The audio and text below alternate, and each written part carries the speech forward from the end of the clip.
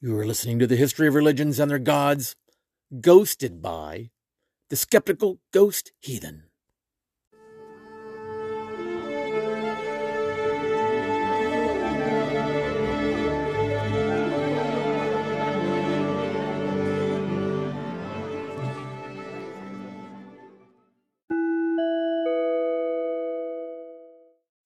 Do you believe in gods?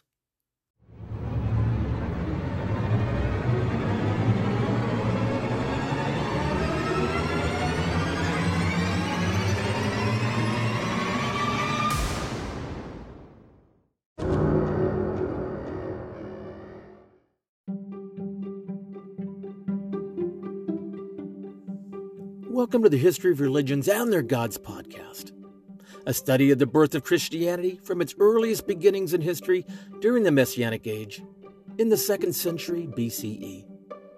Take a journey with me through time as we examine the most historical events in Jewish history that would evolve into the world's largest religious cults with some 2 billion members. If you came here to learn about the good, the bad, and especially the ugly, well then I promise you that you came to the right place. Because from the infancy of this movement, if it was anything, it wasn't pretty.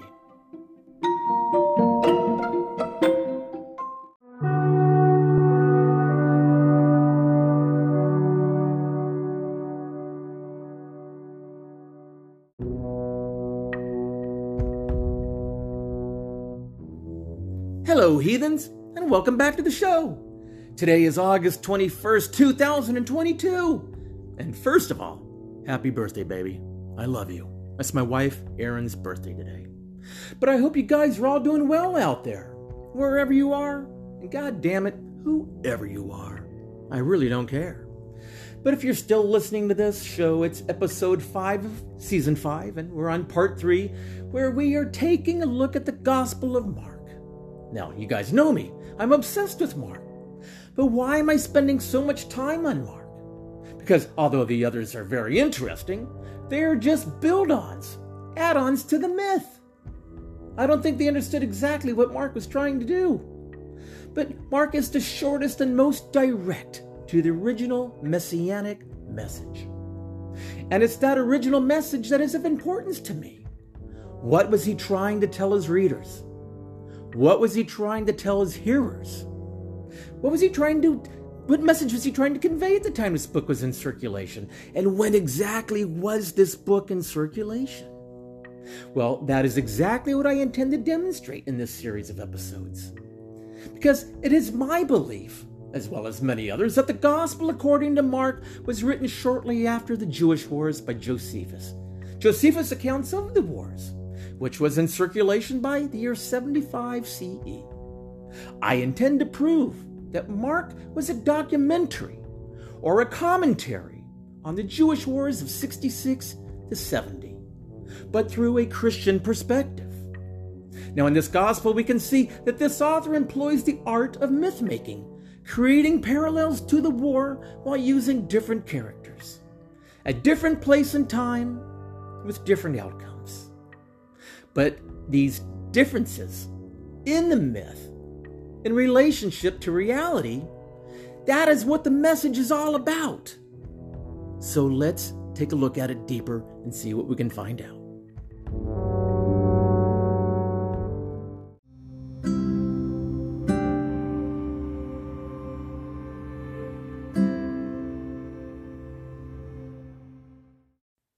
Now we need to discuss people and empires in this episode, and the people who played an active role during the war in Judea in the service of the Roman Empire, and who at the time Mark's Gospel was being composed assumed the title Emperor, Lord, and or King.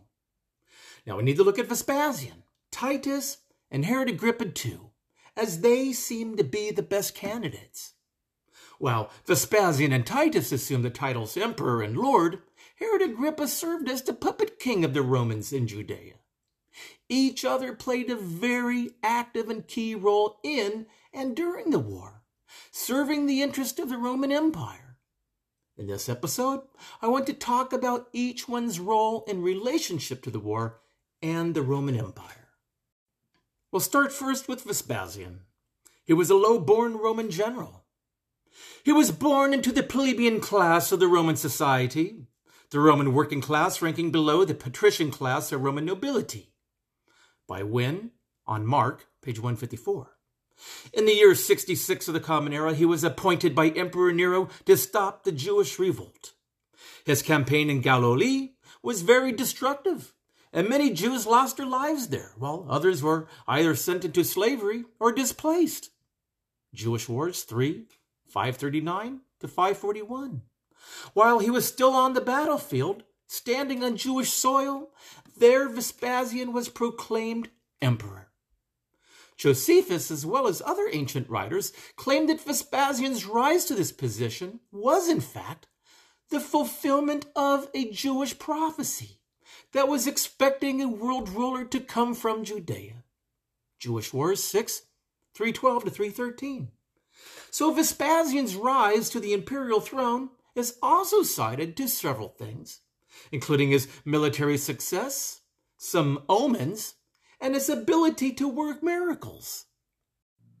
Now, I'm not sure who came first, whether it was Jesus or Vespasian, but Vespasian's ability to perform miracles is evident in the restoration of sight of a blind man, and of course the healing of a man's withered hand as well.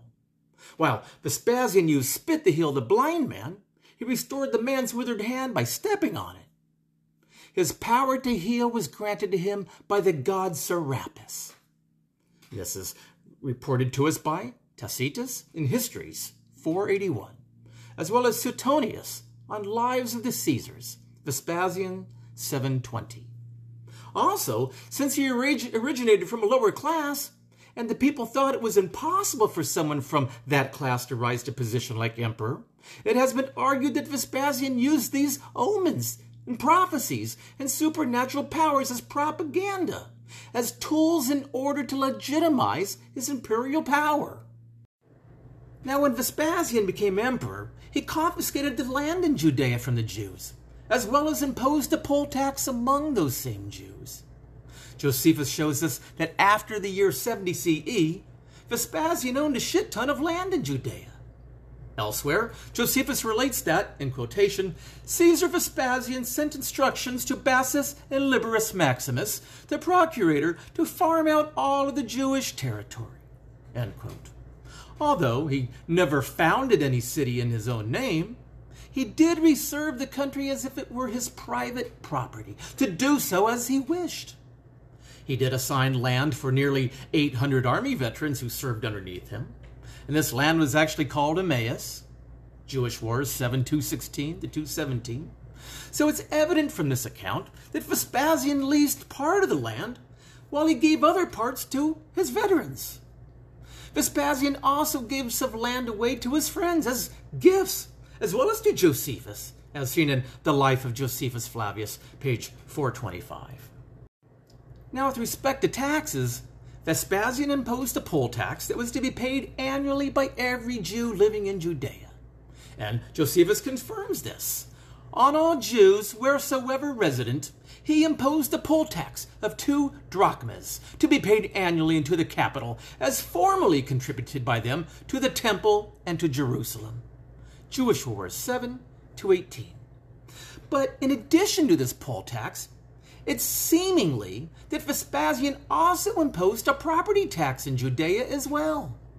Now, with respect to Domitian, who became the emperor after his brother's death, Titus, Josephus says, he also exempted my, Josephus, property in Judea from taxation, as seen in Life of Josephus in 429. Now, this statement, especially the word also, demonstrates that Domitian did what Titus and Vespasian had previously done for Josephus. Based on this assumption, we can conclude that Vespasian collected property taxes from all the Jews in Judea.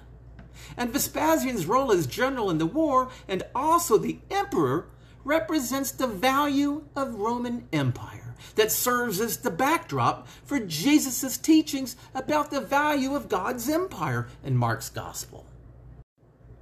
Now, Titus was Vespasian's first son. His second son was Domitian. He also had a daughter, Domitia. Now, he was born in the year 39 CE, and he would rule Rome as emperor between 79 and 81. And during the war, Titus fought hand in hand with his father to crush the Jewish revolt in Judea. And during the Galilean campaign, he was prominent in the siege of Chotapata, Jaffa, Tarachiya, and Gamala, as seen in Jewish Wars 3, 142, all the way through 411. He also led the attack upon the conquest of the rebel leader, John Kishkala. We talked about John and Simon in many episodes before, the two rebel leaders. Now, when Vespasian left for Rome to officially occupy the imperial throne, to take a desk job, Titus then became the chief commander of the Roman armies in Judea, and ultimately led the siege on Jerusalem that climaxed the fall of the holy city and its temple in the year 70. As seen in Jewish Wars 6, 354 to 55, 228, as well as 7, 1 through 4. Now, in order to ensure that the Jews, including many of Paul's congregants, would not attempt any more revolts, Titus left in Jerusalem the 10th Legion, along with some cavalry and companies of infantry. Jewish Wars 7, 5. In June of 71, Titus celebrated a joint triumph along with his father in Rome, and there he serves as deputy emperor. Now, because of this, there's no surprise that Josephus frequently referred to him as Caesar or Imperator and even Lord. After his death in 81 CE, he was deified as a god. Titus's military campaign in Jerusalem was nothing less than catastrophic to the Jewish people. So many women, children, and elderly died among the assault. And Titus wanted to punish the Jewish captives so bad that he crucified them on crosses. Or he would make them fight wild beasts.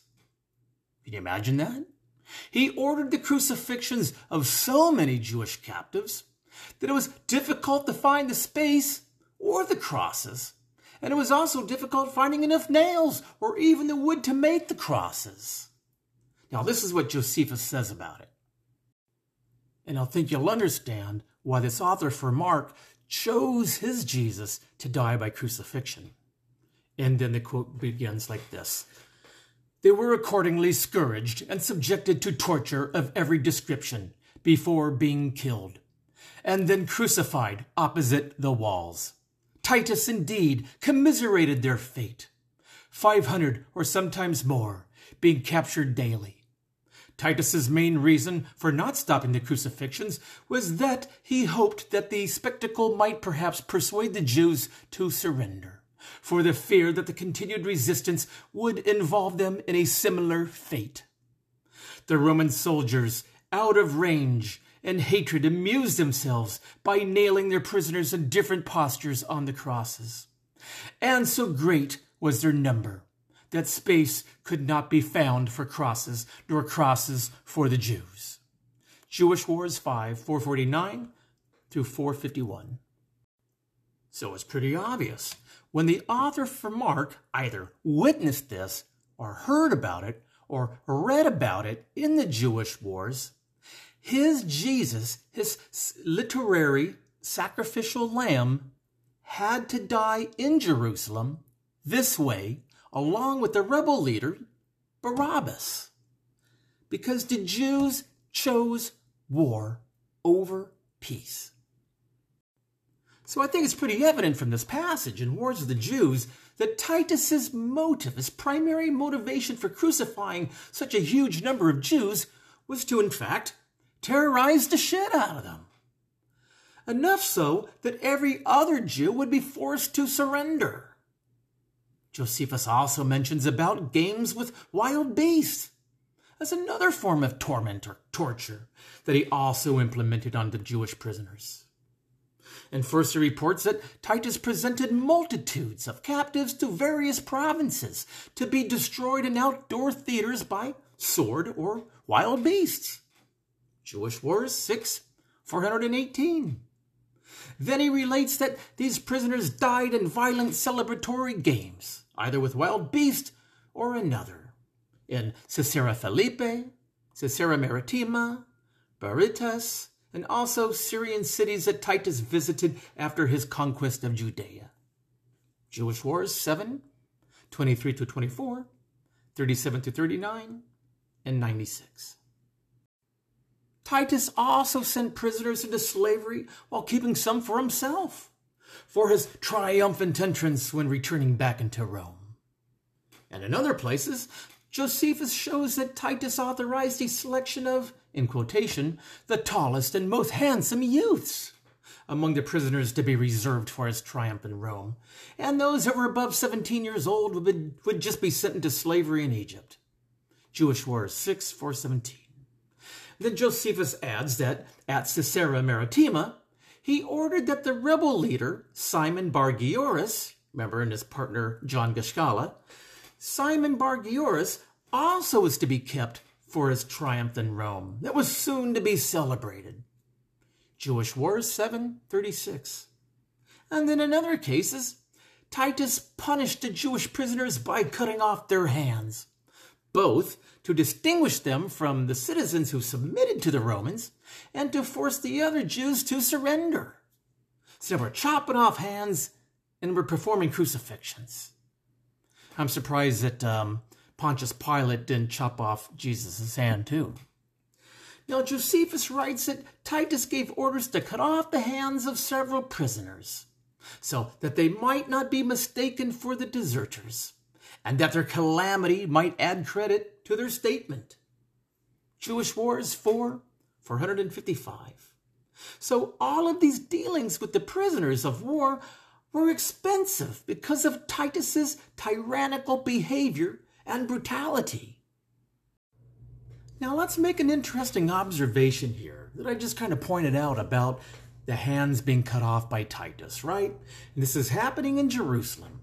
This is happening by the synagogue, happening by the temple, perhaps even in the temple, right? After Titus has already demolished the city and he has captured the prisoners. Now, cutting off the hands. Now, we already know about the crucifixions. Jesus was going to die by crucifixion in Jerusalem because that's what Vespasian and Titus were doing to the Jewish prisoners. But can we find anything in Mark that might relate to the hand? So let's look at Mark 3, chapters 1 through 6. I'm going to read it out loud. Another time Jesus went into the synagogue, and a man with a shriveled hand was there.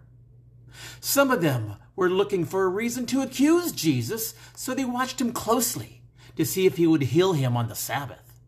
Jesus said to the man with the shriveled hand, "Stand up in front of everyone." Then Jesus asked them, "Which is lawful on the Sabbath, to do good or to do evil, to save a life or to kill?" But they remained silent. Jesus looked around at them in anger and deeply distressed at their stubborn hearts and said to the man, "Stretch out your hands." He stretched it out, and in his hand it was completely restored. Then the Pharisees went out and began to plot with the Herodians how they might kill Jesus. So what is the lesson here? What is the takeaway that this author from Mark wants to mean by this? We already get it. We get the crucifixions, the mass crucifixions. Jesus was going to die that way in Jerusalem anyway. But the cutting off of the hands, how does that play into it?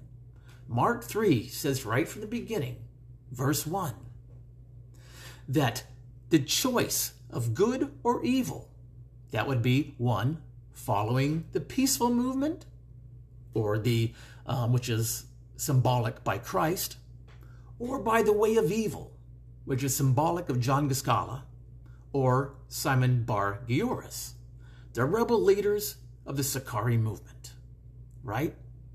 So by choosing the path of the Sicarii, of John and Simon's movement, or evil, the evil generation of Jews that revolted against Rome, those were the people that were going to have their hands cut off. Those were the people that were going to be hung on crosses. by some 500 per day, until there wasn't enough nails, wasn't enough area, wasn't enough room, and wasn't enough wood. By choosing the way of peace, even if it was on the day of the Sabbath, the holiest day in Jewish tradition, when spells weren't supposed to be happening and miracles weren't supposed to be performed, it didn't matter. The choice of good, of following good, the choice of following peace was always the answer. He heals the man's hand, no matter what day of the week it was. Now, our guy Titus here, he wasn't only tyrannical and brutal. Well, he was also super extravagant too. He would display a lavish lifestyle and behavior in every single city that he would visit after his successful victory over the Jews. In fact, at Caesarea Philippi, he evidently conducted all sorts of spectacles. And at Caesarea, a city that rested on the coast of the Mediterranean Sea, in quotation he says, well, Josephus says, he celebrated his brother's birthday with great splendor. And then at Berytus, current-day Beirut, Titus displayed still greater magnificence on the occasion of his father's birthday, both in the coastlines of the spectacles and in the ingenuity of other various items of expenditure as well. Jewish Wars, 739. And this sort of thing continued with many more very expensive spectacles, also in Syrian cities as well. Also in Zeugma, on the Euphrates, where he provided a banquet to the delegates of Bolognese, which is the king of Parthia, who received him there. Jewish Wars 7, chapters 100 through 106. It is this extravagant behavior, this expensiveness of how Titus used his wealth in order to maintain his status as well as honor.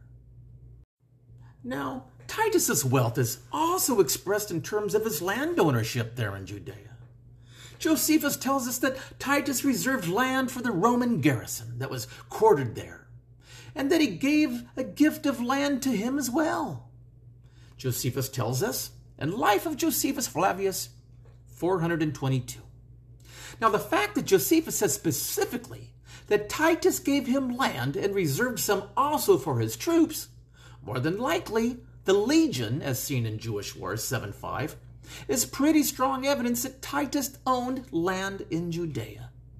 He either confiscated it after the conquest of Jerusalem or inherited it from his father Vespasian. Now, Titus, perhaps like his father, farmed out the land to others. Also, there is sufficient evidence that when he became emperor, he began to collect property taxes from Judeans. Josephus's comment that he was exempted from having to pay taxes for his property in Judea strongly suggests that the taxes farmed out to all the Jews as well, because he was exempt from it. Life of Josephus 429. Meaning, well, Josephus was living the tax-exempt lifestyle, others had to pay it. Now let's talk about the next guy, and a major key player in this saga of Mark's. Herod Agrippa II. Well, he was the son, obviously, of Herod Agrippa I and king of Judea through the entire period of the Jewish-Roman War. And he became king in the year 48 CE, following the death of Herod, king of Chalcis. Now at first, Emperor Claudius appointed him to rule Chalcis, as seen in Jewish Wars 2, 223. Although he began as a ruler of a smaller kingdom, he was later assigned a much larger kingdom that encompassed what was previously under Herod Philip, which was Trachonitis, Bariana, and Gauliantus, and the kingdom of Lysania and the old Tetrarchy of Varus. I probably messed some of those names up, but Jewish Wars 2, 247. And during the time of Nero, Herod Agrippa II's kingdom expanded to include Abila, Julius, and Perea, as well as Tarichea and Tiberias in Galilee. Jewish Wars 2, 252. And we'll get down to making a point about all these different cities. Also, Gamala near the Sea of Galilee and opposite Tiberias also became part of his empire as well. Jewish Wars 3:56. Now, in relation to the war, Herod Agrippa II was 100% pro-Roman. Josephus expresses the king's pro-Roman attitude in numerous ways. For example, shortly before the war ignited, when the populace was protesting against Florus's abuses, such as plunder of funds from the temple's treasury, his tyranny that often included public crucifixions, and his overall corrupt behavior, Jewish Wars 2:293-308, Agrippa II treated the Jews extremely harsh as well as repressive. Now, he may have been truly outraged at some of Florus's brutality, from what we get from what Josephus says, but he says in quotation, "but diplomatically turned his resentment upon the Jews who at the heart he pitied, wishing to humiliate their pride, to divert them from revenge." As seen in Jewish Wars 2:337. Although the chief priests, the leading citizens, and the council, he says, in quotation, being men of position and as owners of property, desirous of peace, understood the benevolent intentions of the king's reprimand. Jewish Wars 2:336 and 338. The ordinary people, however, pressed for appeal to Nero. Jewish Wars 2:342. For his part in this saga, the king, Herod Agrippa II, he maintained that the Jews should keep their loyalty to Caesar, and Caesar alone. In a long speech that he gave, he stated that he intended to avoid the war with Rome, so he urged the Jews to pay their taxes and the tributes to the Caesar. And then Josephus narrates, in parentheses, or in quotation, "You have not paid your tribute to the Caesar. Pay your taxes." Jewish Wars 2:404. Although the debts of the tribute, amounting to 40 talents, was collected, not all agreed with the king. The people, in quotation, heaped abuse upon the king and formally proclaimed his banishment from the city. Jewish Wars 2:405 all the way through 407. So this incident was immediately followed by the abandonment of the sacrifices for Caesar. Then shortly after that, Eleazar ben Ananias, who was basically the captain of the temple at the time, he worked to persuade those who served in the temple to not accept any sacrifices from any foreigners anymore, basically any non-Jew. This act laid the foundation for the war with the Romans. Jewish Wars 2:409, 2:403, and 414. Now, King Agrippa II, he expressed his pro-Roman attitude all through the war, from start to finish. And during the revolt in Jerusalem, he even provided the authorities with an additional 2,000 troops in order to suppress the revolutionaries. Jewish Wars 2:421. Even at the outbreak of the war, he not only supplied Cestius, who was the governor of Syria, with additional troops that fought against the Jews in Alexandria, but he also personally accompanied him in order to guard and provide for the interest of the army. Jewish Wars 2:500 and 2:503. Now, by the time Vespasian arrived to stop the revolt, King Agrippa II and his troops received the Roman general at Antioch, Syria. He gave Vespasian 2,000 bowmen, along with another 1,000 cavalry. And at Caesarea Philippi, he entertained Vespasian with some lavish feast. You can imagine it in your head, right? Now, according to Josephus, King Agrippa II entertained the general and all of his troops with all the wealth of his royal household. Jewish Wars 3:443. Are you sensing some Game of Thrones here? I am. And during Titus's military campaign in Gamala, the king was also there with his troops to help support the Romans fight the Jewish rebels. He also received 30,400 war prisoners from Tariachia. that Vespasian handed over to him.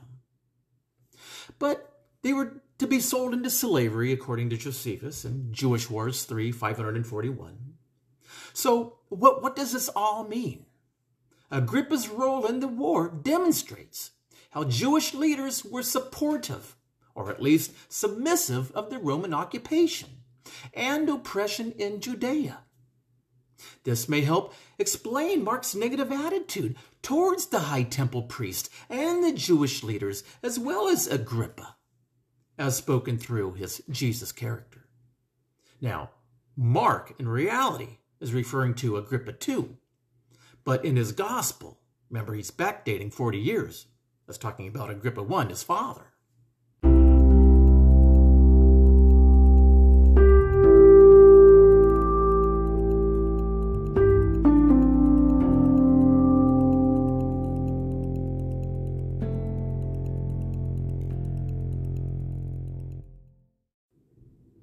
Now I'd like to transition into the criterion for people and empires that fits within Mark's documentary on the war.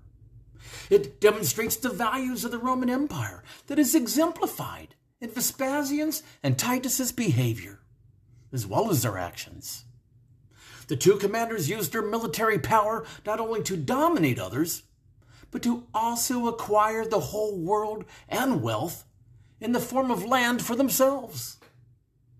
They also both enjoyed the violent torture of crucifixion, to leave bodies on display for others to see, just to terrorize people, to show how much power they had over them. Kind of like the Louis, right? During the French Revolution and the daily guillotine executions, where some 10,000 people literally lost their heads. Well, I imagine it's something like that. Also, they both lorded over others by imposing taxes on them or by enslaving them. Then they would display their wealth and magnificence with lavish feasts and parties while they starved others. Now, this should all sound very familiar to you if you're up on your mark, the author of the documentary on the war, because this author makes his Jesus very concerned about this particular situation too.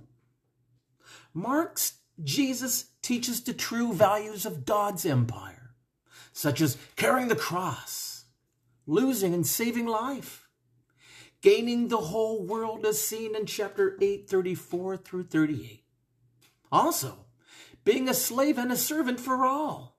And definitely, do not lord over others. 10, 42 to 45, as well as 9:35. Mark's readers would have known exactly what he was talking about in these particular chapters and verses in his book. Anyone who lived during this time would have made the connection that Jesus is condemning Vespasian and his son Titus.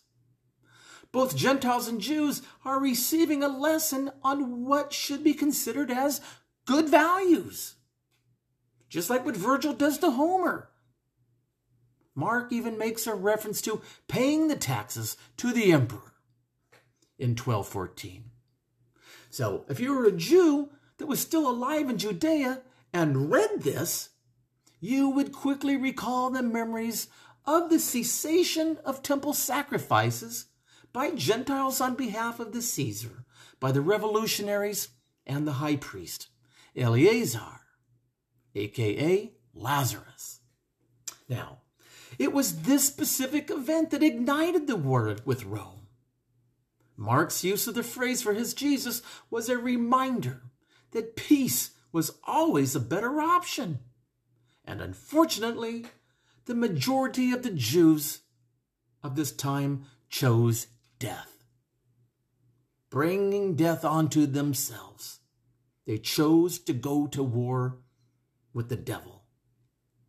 Now, just like you see in the Passion narrative, where the Jews in the crowd encouraged by the Jewish elite, the Sanhedrin, to choose Barabbas over Jesus. They literally chose war and rebellion over the righteous path of peace, represented by Jesus as the sacrificial lamb. Genius, I tell you, genius. And then, As a puppet king for the Romans, playing the part of the tax collector, King Herod Agrippa II not only served in the interest of the Roman Empire, but he also imitated the Roman values. The same thing that we just talked about with Vespasian and Titus, because he wanted that too. The values of Vespasian and Titus and their murderous, overlording, lavish lifestyle of oppression. This guy, a Jewish elite, mind you, fought and killed his very own people in order to protect his own position of power. He, too, wanted the lavish lifestyle of the Romans. The imperial palaces, the statues. Now, he wanted the status and the honor as well. Mark's reference to Herod in chapter 6, verses 17 to 29, for example, clearly demonstrates that message. Of course, although Mark means Agrippa II, who reigned in the 60s and the 70s, he's employing the use of his father, Agrippa I, who reigned during the time of Jesus in the 30s. Mark backdated everything 40 years to symbolize the Jewish wandering in the desert, of course. The temple goes down in 70. The crucifixion has to happen 40 years back in 30. The reason why we have the variation and the conflict in the Gospels, for instance, some suggest it was 33 AD, is because the final and last efforts were actually in the year 73, when the complete annihilation of the Sicarii cult was ended. Now let's go ahead and read this passage starting from verse 25. For Herod himself had given orders to have John the Baptist arrested, and have him bound and put in prison. He did this because of Herodias, his brother Philip's wife, whom he had married. For John had been saying to Herod, "It is not lawful for you to have your brother's wife." So Herodias nursed a grudge against John and wanted him dead. But she was not able to, because Herod feared John and protected him, knowing him to be a righteous and holy man. When Herod heard John, he was greatly puzzled, yet he liked to listen to him. Finally, the opportune time came. On his birthday, Herod gave a banquet for his high officials and military commanders and the leading men of Galilee. When the daughter of Herodias came in and danced, she pleased Herod and his dinner guests. The king said to the girl, "Ask me for anything you want, and I'll give it to you." And he promised her with an oath, "Whatever you ask, I will give you, up to half of my kingdom." She went out and said to her mother, "What shall I ask for?" She replied, "The head of John the Baptist." At once, the girl hurried into the king's room with the request, "I want you to give me right now the head of John the Baptist on a platter." The king was greatly distressed, but because of his oath and in front of his dinner guests, he did not want to refuse her. So he immediately sent an executioner with the orders to bring back John's head. The executioner went and beheaded John in the prison and brought back his head on a platter as ordered. He presented it to the girl, and she gave it to her mother. On hearing of this, John's disciples came and took his body and laid it inside the tomb. And that ends the quote. Now, either way, Mark's readers, or those hearing his documentary on the war, would absolutely recall the memories about Herod Agrippa II and his involvement in the war. Mark's readers would have viewed Herod Agrippa II as a negative example in comparison to Jesus' teaching about not using power and an unlimited authority in the ways that he did. So let's take a look at some verbal parallels that help us link the Jewish words to Mark's commentary. So the criterion of verbal parallels concerns the events in the war that Mark also depicts in his gospel about Jesus. The verbal parallels that Mark makes in relation to the war in those events include the military terms of expression that are evident in the story about the demonic of Gerasene. Remember, we talked about that in chapter 5, verses 1 through 20, as well as the feeding story in chapter 6, verses 30 through 44. Now, in this fabulous story about the demonic of Gerasene, the author for Mark employs many military terms that were used at the time. But as you're aware, the most intriguing one was the term legion. Remember, the legion of demons inside the man's head. This term is actually very expressive of Roman military forces, and such a term as this would have reminded Mark's communities of the Romans' 5th, 10th, as well as 15th, as well as the 12th legions and other forces that Josephus mentions in Jewish Wars. Chapter 3, verses 65 to 69 and 541. These forces had just destroyed their fellow citizens that had plundered their property and put their nation under further continual Roman domination.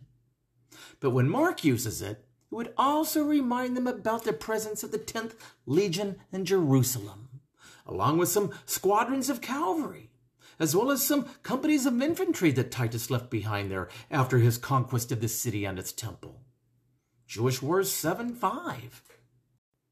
So when Mark combines the story about Jesus removing the legion from the demoniac man's head that enters into a nearby herd of swine, which is another derogatory term used for the Jews who had revolted, then runs wildly like beast into the sea and drowns, his readers and or hearers would understand that this one man, in Matthew there are two, was the leader of the rebellion, the Jewish rebellion, and most likely referring to Simon Bar-Gioras. And in Matthew, we get two, Simon Bar-Gioras and John Gascala. Now, the reference to legion would remind the reader that it was the legion that was present in the temple with Titus when both John and Simon emerged from the catacombs and ultimately surrendered. And then as Mark wants to complete this picture and the image for his reader's imagination, the military term that he uses in his feeding of many, found in chapter 6, verses 30 through 44, relates to the arrangements of people and groups. Mark shows that the people who were fed by Jesus were ordered to sit in companies, group by group. Chapter 6, verse 39 through 40. Now, why would Jesus use a common military term? Sitting in companies, group by group, is a military expression linking Mark's story about Jesus to the war. Mark's audience would think about what they saw during the occupation of the war, after the trashing of Jerusalem and the tearing down and the burning of the temple, seeing all the Roman troops sitting in this exact formation during their times of rest and eating after the onslaught and the slaughter. Mark is reminding his readers about the harsh Roman occupation and the destruction that the Jewish rebellion brought onto themselves. But not only the violence, but also the times of rest. One could say that Jesus was in fact playing the role of Vespasian in this scene, but how he should have acted.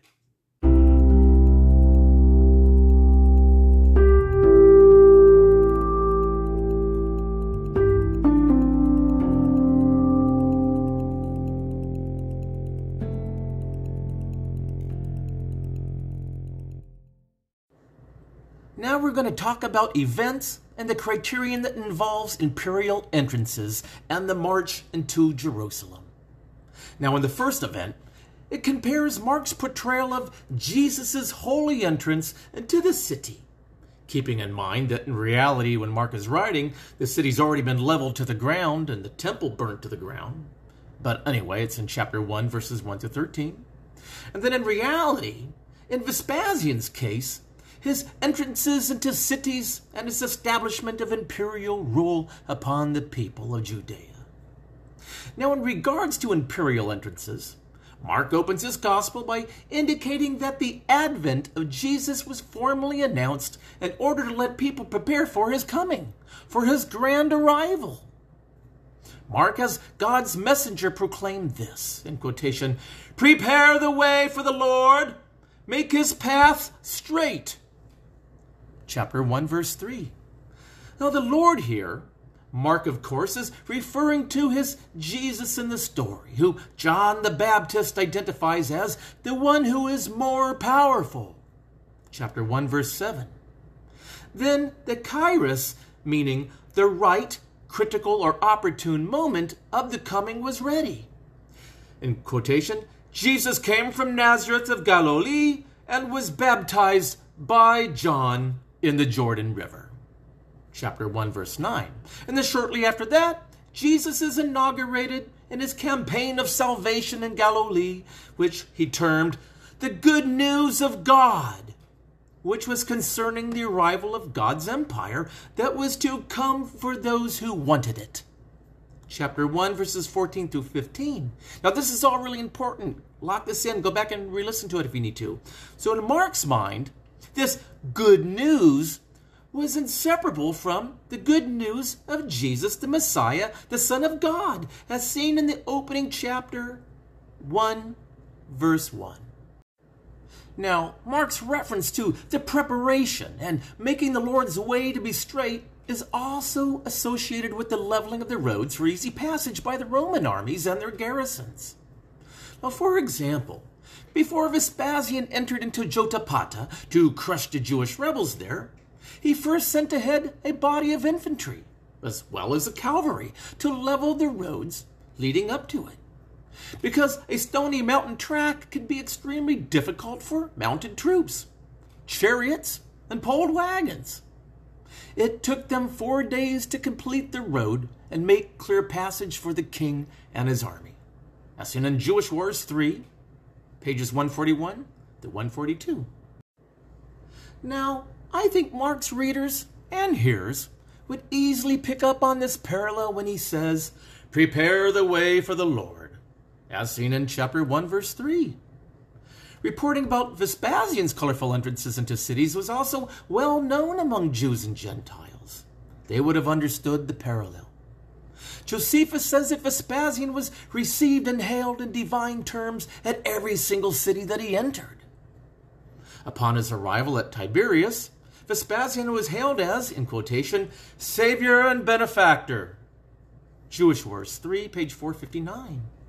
Pretty much in alignment with Mark's Lord and Savior, I might add. Now, moreover, after the announcement and the proclamation of Vespasian becoming the Grand Emperor, residents of cities received this news about the new emperor as the good news, just like Mark, and how he proclaims his Jesus as the Messiah, as the good news. In fact, people in every city in the East celebrated the good news and offered sacrifices on his behalf. Jewish Wars, chapter 4, page 618. Also, the governors of Alexandria, Moasia, Pannonia, and Berytus, including the legions and the people under their authority, all pledged allegiance to the new emperor, Vespasian, the Savior, the way and the light. Jewish Wars, chapter 4, page 619, as well as page 621.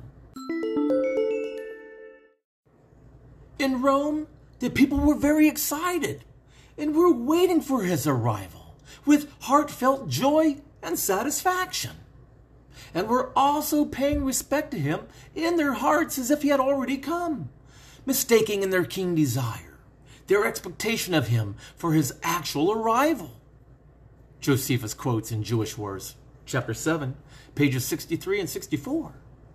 Now the people, the Senate, and the army were all confident that Vespasian alone would bring them salvation.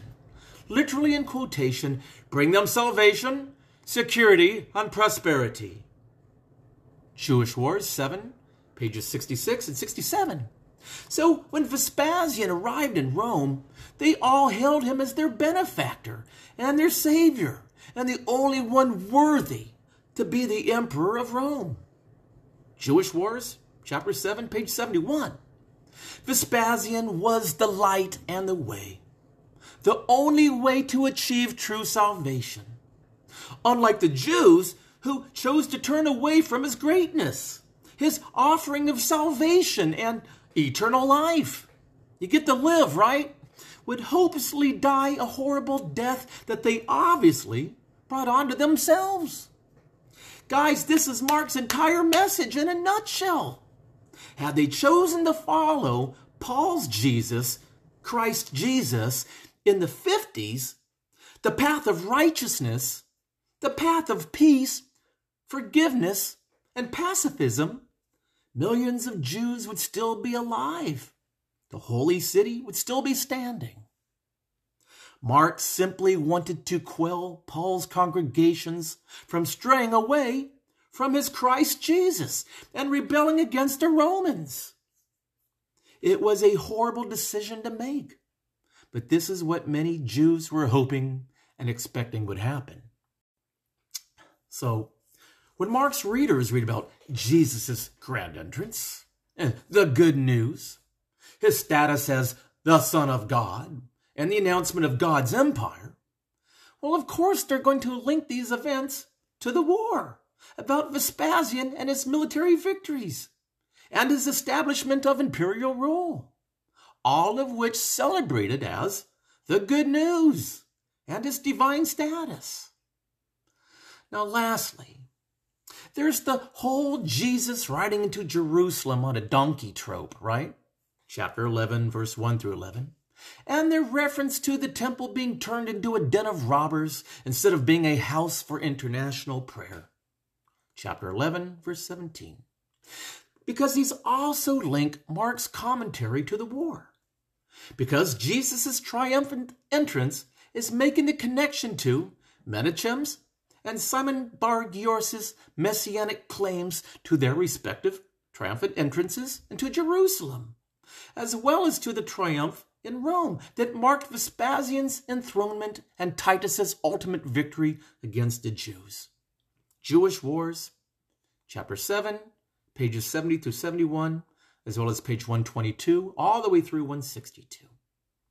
Now, the status of the temple being called a den of robbers instead of a house of international prayer for the nations, it reflects the Sicarii in the zealots' occupation of the temple and making it an armory for their tyranny. And when the rebel leaders, including the temple captain Eleazar ben Ananias, decided to start refusing tributes and sacrifices from the Gentiles that was also to go to Rome, well, this was an act of treason. This was an act of war with Rome, and, quite frankly, a slap in the face to the Lord and Savior, Vespasian. Therefore, Jesus' grand entrance into Jerusalem was a reminder to the Jews and Mark's audience about the messianic pretenders, the false prophets that would come in Jesus' name, who were extremely active in recruiting Jews to fight in the war.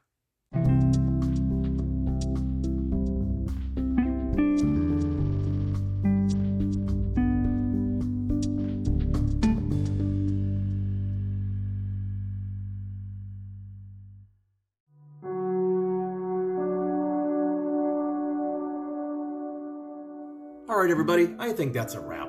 Well, I hope that you enjoyed this particular episode as much as I enjoyed bringing it to you, and I hope that you're finding these parallels between Mark's documentary, or commentary on the wars of 66 to 70 CE, to Josephus' Wars of the Jews. It's quite interesting and it's very intriguing, but ultimately, understanding why he's doing it, understanding who his audience is. Who is he talking to? He's talking to Paul's congregations. Paul was concerned. We see this in his letters. Paul was concerned about his congregations leaving to some of these other new prophets. Who were those other prophets? They were prophets that were coming to take these congregants away to fight in a war, convincing them to fight or to follow this other Yeshua. Right? That was what Mark was worried about. because of the ultimate damage upon millions of people, Jews and Romans alike, and the collateral damage, the city and the Holy Temple. Catastrophic. But Mark also knows, or he knew, it wasn't over yet. We even see this in chapter 13 of his documentary on the war, where he talks about rumors of nations against nations, rumors of war. Well, of course, because 3 years later, it happened again with the final revolt in Mazda under the rebel leader Judah. So, obviously, Mark had this to contend with. Matthew coming in, continued it on, and that's why I believe that John is probably writing in that 115 to 117 during the Keto Wars.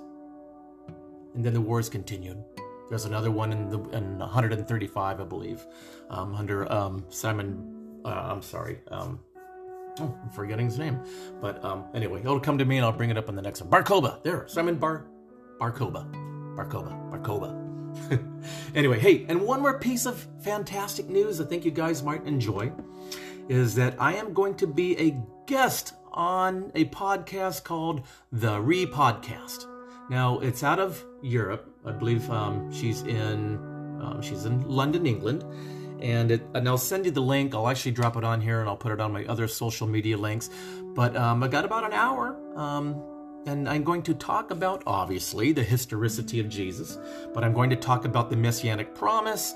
We're going to talk about Second Temple Judaism in the Hellenic age, the Greek influences, and ultimately, why do we even have a Jesus? We're going to talk about the initial point of the Messianic age, all the way up to the fall of the temple, and then the continued push for Jesus. So I got an hour to do it, and again, I'll share the link when I get it, and I think it'll be very exciting. But you can probably start looking for her now. It's the RE podcast, the repodcast.uk, I believe is what it is. But again, I'll share the link on the next episode. But I start recording it tomorrow. Talk to you guys later. Ciao.